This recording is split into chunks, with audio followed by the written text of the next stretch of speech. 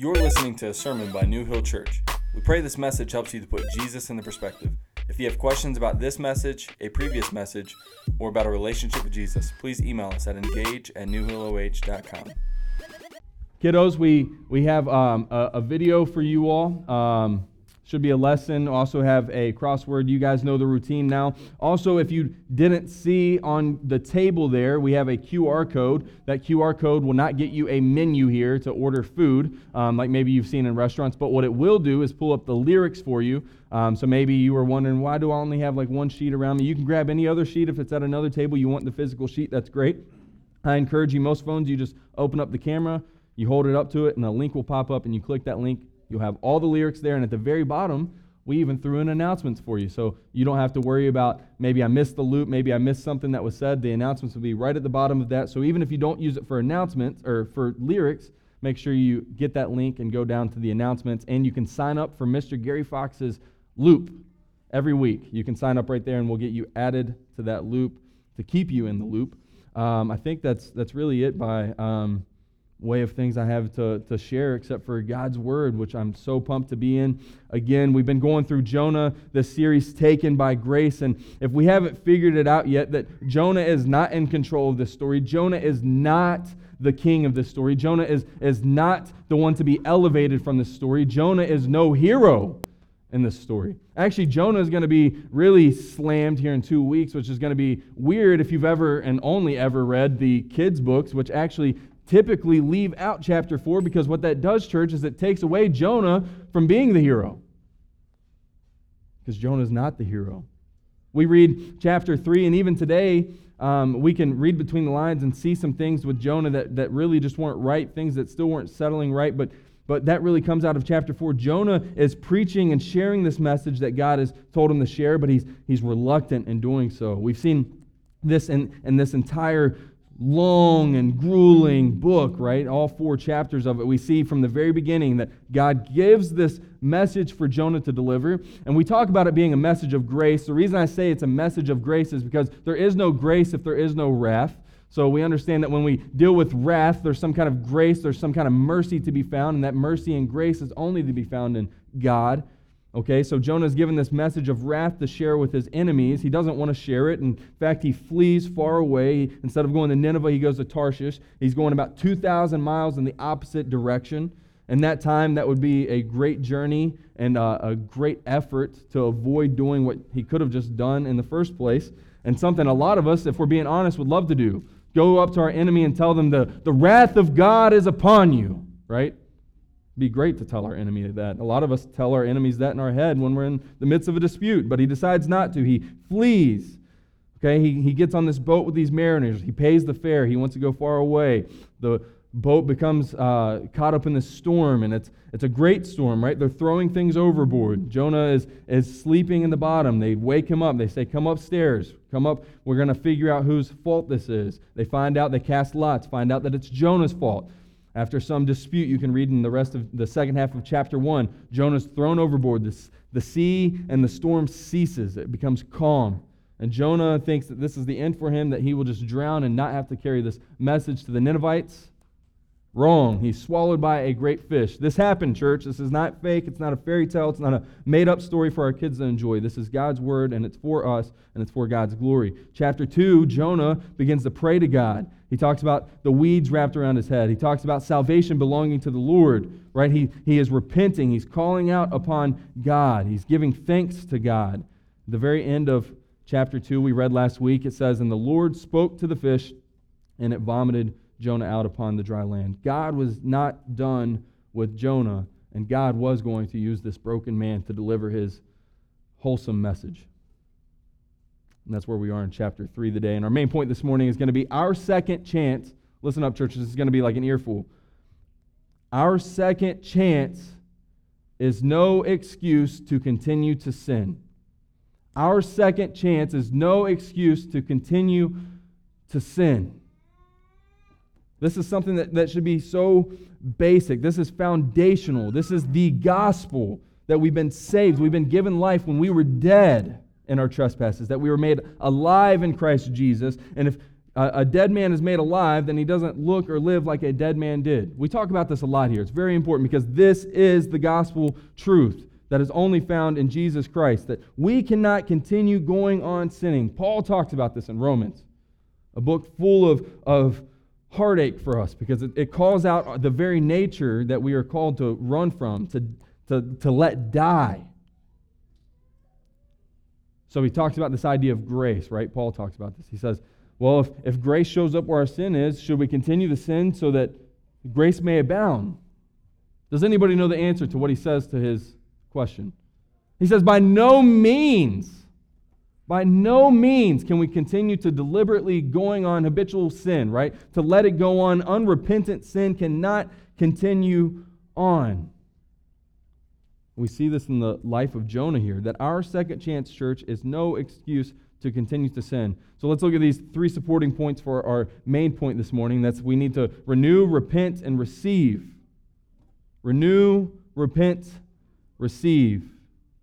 First point, renew. These first two verses in chapter 3, let's look at it. It says, then the word of the Lord came to Jonah the second time, saying, arise, go to Nineveh, that great city, and call out against it the message that I tell you.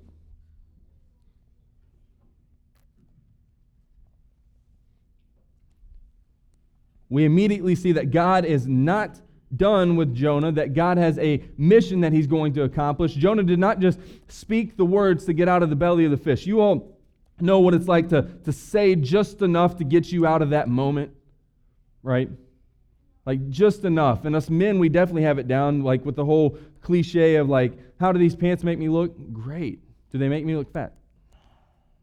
Like, you know, like at this point, like we know, like we don't even have to say a word, it's just like, you get like the right facial expression, and it's like, we just know. And it's just enough to get us by to the next, like, butt whooping that's coming, right? Like, there's something, and we just know that it's building up, and it's building up, and it's building up. So we say just enough to get us by. Jonah was not having that moment with God in the belly of the fish where he says, I'm just going to avoid God's wrath here. I'm going to avoid being the punching bag here. I'm going to say enough to get me out of this belly. Jonah thought he was dead.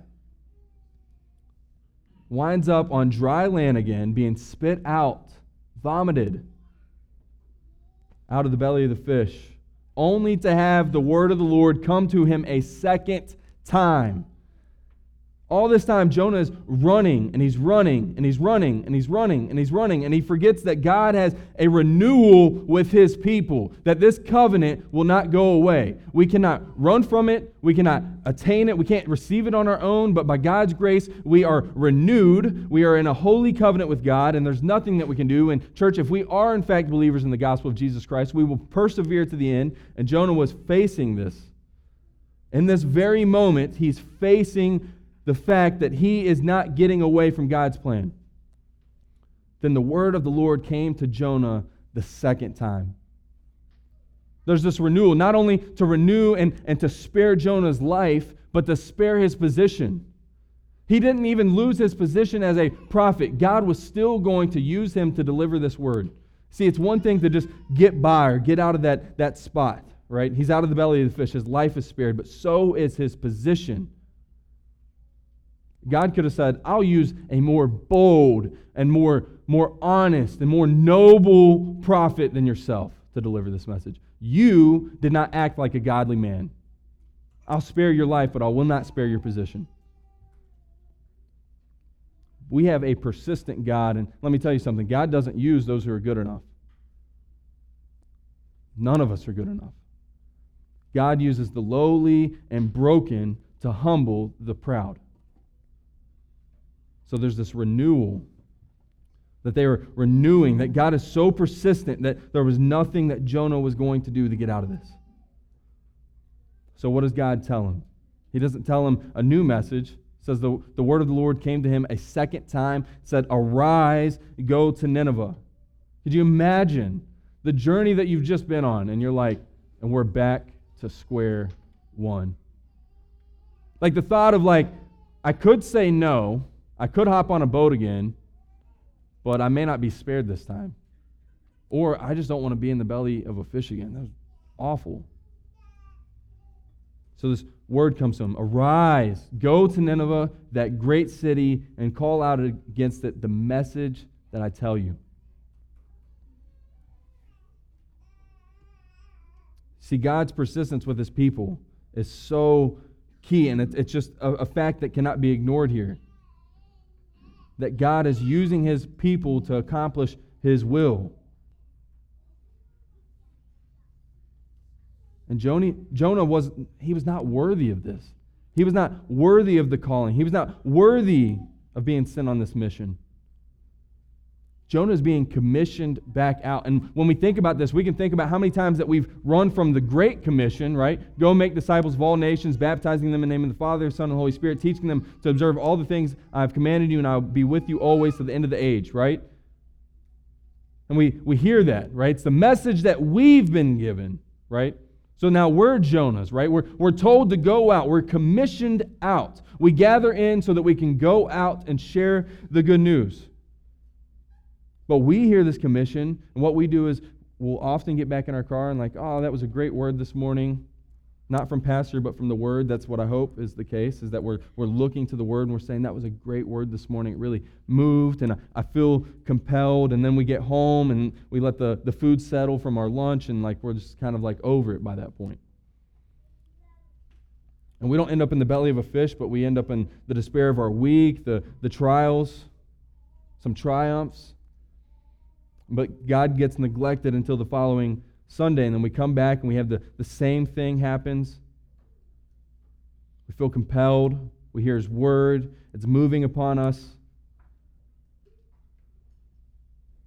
But church, we are commissioned. We are not to keep falling into this trap of what Jonah was doing and rebelling against the mission. Church, if we've been saved by the good news, we should live like we know and have heard and love the good news. There's no reason we should flee from the very word that saved us. And there's no reason that we should withhold the word that saved us, wretched sinners, from saving those around us. Let me tell you something. If God has a purpose to save that person you don't like, I would rather be the one doing it, because God is going to save that person with or without me. I would rather be obedient, and I'd rather get to play a part knowing that I'm broken, but I get to share that good news. God is persistent. He does not give up on his people. He did not give up on Jonah, not his life and not his position. God was going to use this broken rebel to accomplish his will. Matthew Henry says this. He says, God's making use of us is the best evidence of his being at peace with us. Hereby it will appear that our sins are pardoned, and we have the goodwill of God towards us. Does his word come to us, and do we experience his good work in us? If so, we have reason to admire the riches of free grace and to our own obligations to Jesus, and to own our obligations to Jesus. Church, we are not worthy. I am not worthy. We look at Paul. Paul said he was the greatest sinner and the least worthy out of everyone. And we look at Paul and we're like, wow, like that guy was a champ. But he said he was not worthy. Church, we are to follow Jesus, not follow man. I'm going to turn to Psalm 68:18. If you guys, you can turn there. I'll probably be there. I've got my little ribbon ready. Psalm 68, verse 18 says this. You ascend on high, leading a host of captives in your train and receiving gifts among men, even among the rebellious, that the Lord God may dwell there. The narrative of the Scriptures is not about God coming to those who are worthy, coming to those who have earned, or coming to those who have attained something that man cannot reach. The Word of God is about hopeless, reckless sinners in need of a mighty, intentional God. That's why when we look at this, we have to understand the book of Jonah just gets overlooked and just the structure of it. That the word of the Lord came to Jonah a second time. Church, we should not take our second chance for granted. We should not take our third and our fourth chance when God is working and calling us to go out and to make disciples of all nations, baptizing them, teaching them. That is not something to be ignored. We are to be obedient because God is renewing our hearts, renewing our minds, so that we would follow Him. So the word comes to Jonah. What happens? Jonah, not just verbally, but through his actions, repents. Point number 2, repent. Jonah changed his course for good. He changed the direction in which he was going. Literally, where he was going to head, he decided, this is not the time to go back to Tarshish. I need to go to Nineveh. He gets this word from the Lord, right? And what does Jonah do? So Jonah arose and went to Nineveh, according to the word of the Lord. Now Nineveh was an exceedingly great 3 days' journey in breadth. Jonah has this renewal with God. God has not given up on him, as He does not with His covenant people.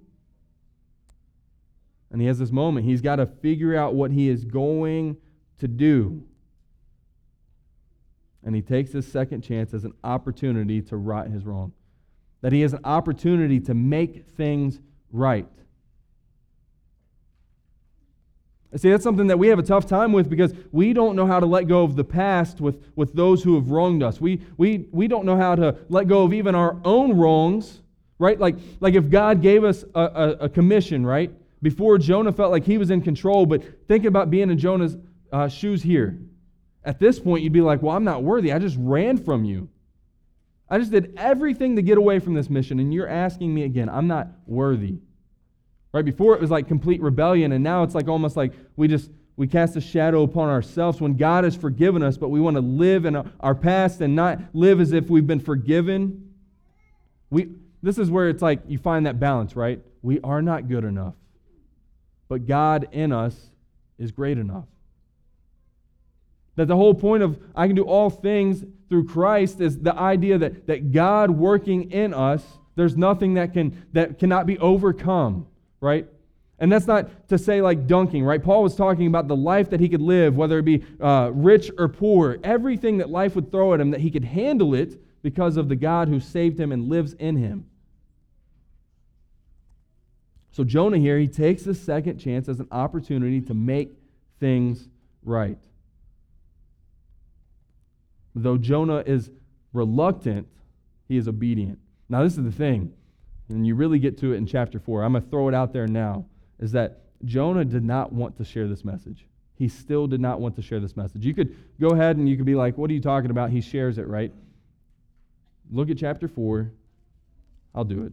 I wanted chapter 4 to be like that mic drop moment, but I want this to like sit with us, right? They repent, right?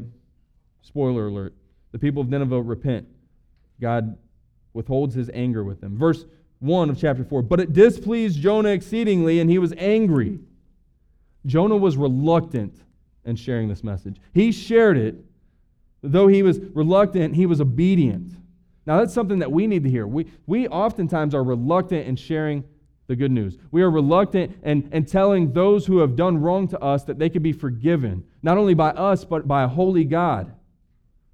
We don't want to tell people this. We don't want to lead them to repentance. We want to lead them into their wrath. That's what happens when we do not faithfully share the gospel. We don't lead them into anything good. We lead them into wrath. And it's not wrath like a backyard brawl. It's wrath of eternal separation, gnashing of teeth. That's what we do when we do not faithfully share this message. And I stand on what I say when I say that God will use someone else to bring that person to Himself. But when we do that, what we're telling God is we would rather see that person damned to hell than to see them saved by His grace. And that is wrong. If we have been renewed, if we've been given a second chance, then we not only need to repent, but lead people to repentance by sharing the good news that has saved us. You all know like those moments of like reluctance, but like obedience at the same time. Like we struggle with it with the gospel, but not really so much like with this, right? Like we want to be obedient in carrying out something that was told to us, but we're reluctant, maybe even like a little bit quiet about it. Like Jonah, he goes, let me give you an example with Jonah. Jonah, is reluctant but obedient, because in verse 4, Jonah began to go into the city, going a day's journey, and he called out, "Yet 40 days and Nineveh shall be overthrown." That's all we hear about this message. That's all we hear. Jonah says, 40 days and you'll be destroyed. Actually, I'd probably think like Jonah's pretty chill about it. Yet 40 days and you're going to be overthrown, guys. Good luck. He's obedient and carrying it, but he's reluctant, kind of quiet. Not hoping, obviously, in chapter 4, that anything would come of this. Now, for me, if you all know Miss Violet, she likes to bake me up some brownies every now and then. She's a wonderful baker, makes the best treats. And there have been times now, which is why she tells Aubrey that she made brownies instead of me, because she's made brownies, and she says, make sure you tell Aubrey about the brownies and share them. So then I'm reluctant, but I'm obedient. So I eat a few. Oh, hey, Aubrey, by the way, Violet made brownies. There's one left. I'm obedient in carrying out that message, but I'm reluctant in how I share them all with them. Maybe something you all can relate to a little bit more if Miss Violet doesn't make you all treats, which is okay because I'll take them all. But something we can all relate to is going to work. In the morning, you hear that alarm clock, and what do? Snooze. I heard snooze whispered by like everybody. So this is an ongoing problem. You hit snooze. If you're the man and you do that, you can come join the My Wife Hates Me Club because I hit snooze too much. I hit snooze, right? I hit snooze. We keep hitting snooze. We think like that extra 10 minutes of laying there not actually being asleep is going to help us. We hit snooze. We are reluctant to go to work, but we are obedient because if we don't go, then there's going to be some trouble, right?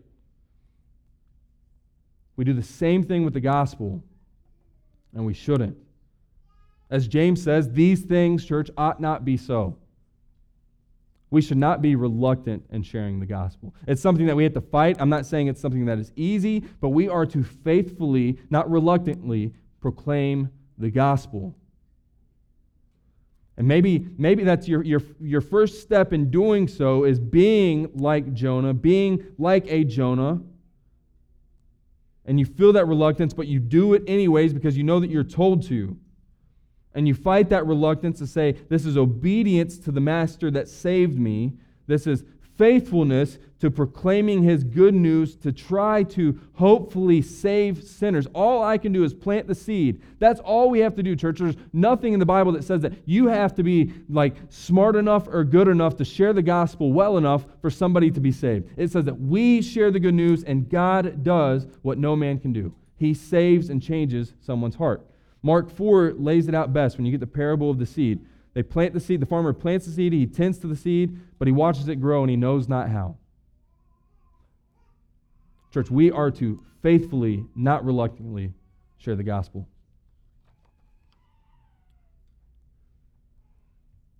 Jonah withheld. So there's baby steps here. He originally withheld, he ran. Maybe we can relate to that. Maybe we can think of a season that we've been in, though it wasn't the belly of a fish. Praise the Lord. We can think of a time where things just seemed off. Things just seemed to not go our way. And what we wanted to do was say, why, God, would you do that?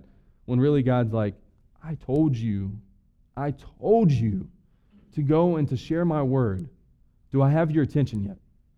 Again, these are things that we don't want to talk about, that God would use the broken world to get our attention, to bring us closer to him, but guess what? He does. That doesn't mean he brings bad things upon us, but he will use the bad things the world has brought upon us to draw us closer to himself. Jonah goes through the belly of the fish. He's given the word a second time, and what does he do? Though he is reluctant, he is obedient. He is sharing the good news. And believe me, church, it's not a message of good news about wrath, but wrath leads to repentance because of grace. And what do? They receive. Point number 3. They receive this message. Jonah comes in and he says, yet 40 days and Nineveh shall be overthrown. That is not a cool message. Actually, to these guys, Jonah's lucky that he didn't get slapped, taken hostage, and killed for what he just said to them. They were a force to be reckoned with. There's a reason why Jonah hated the Ninevites. And I use hate intentionally. He hated them because they hated God's people. They had done wrong to God's people. They had done wrong to the world. Jonah saying this was faithful and could have led to his death. In verse 5, and the people of Nineveh believed God.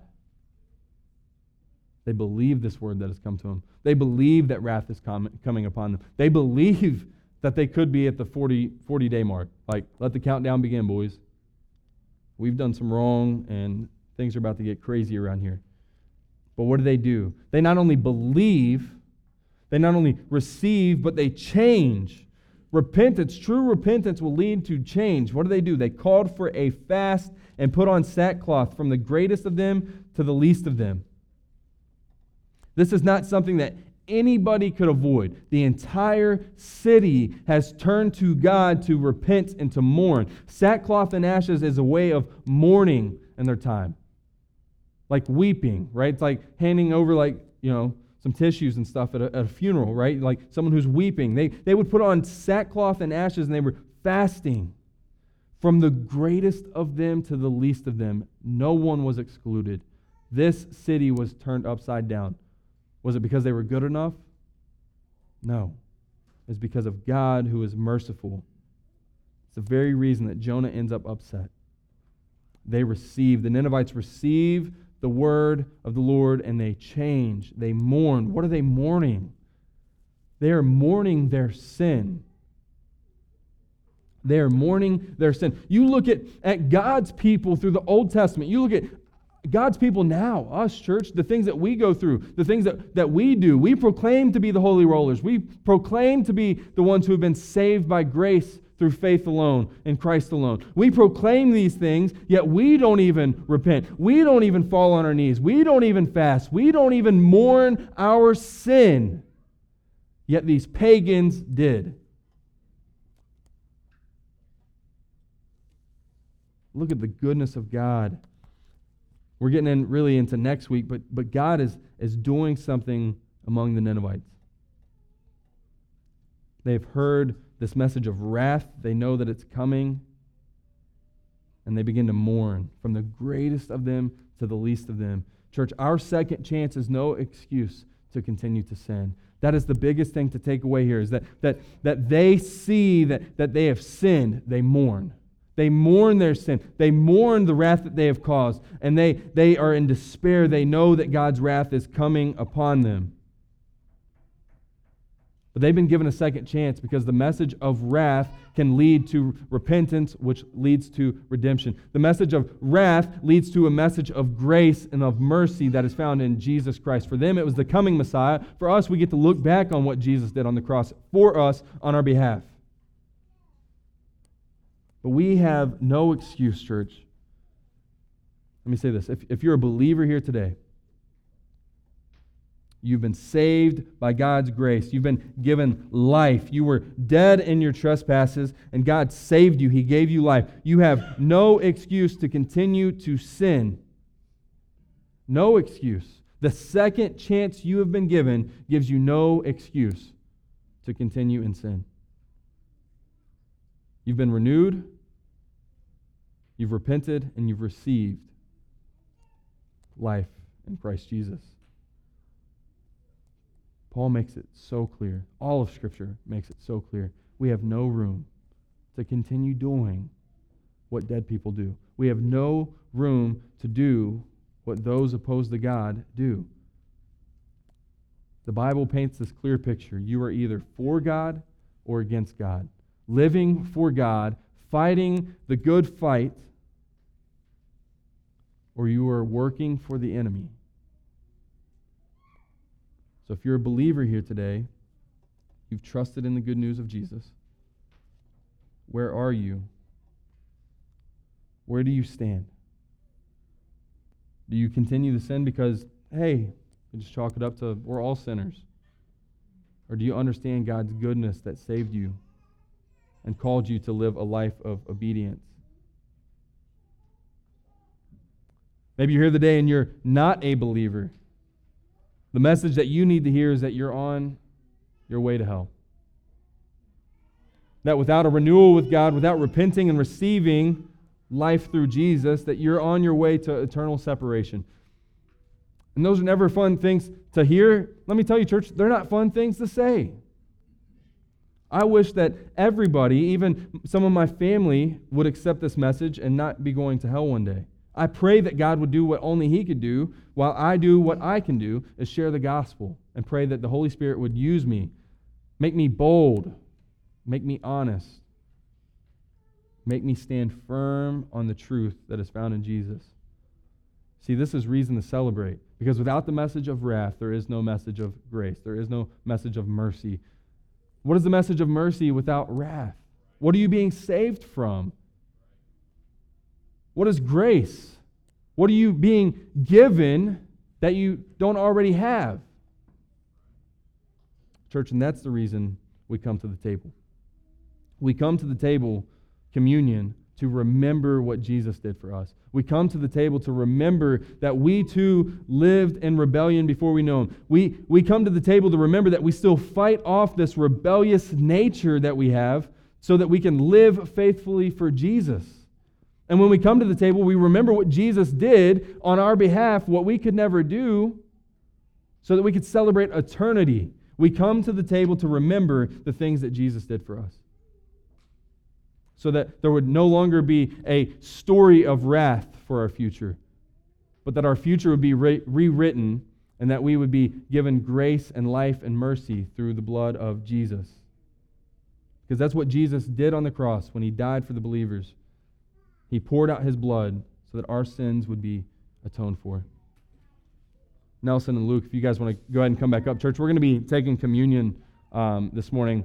I don't want to scare everybody away, but we're doing this more regularly the last Sunday of every month. I expect every member to be here the last Sunday of every month. This is not something we went to, we're doing it regularly, so this means that you can just miss out on this. No, this is a special time for us. This is a wonderful time for us as we come to the table to remember what Jesus did, to remember what He did on our behalf.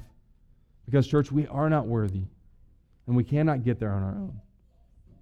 And remembering this brings us closer to Jesus and further away from our sin.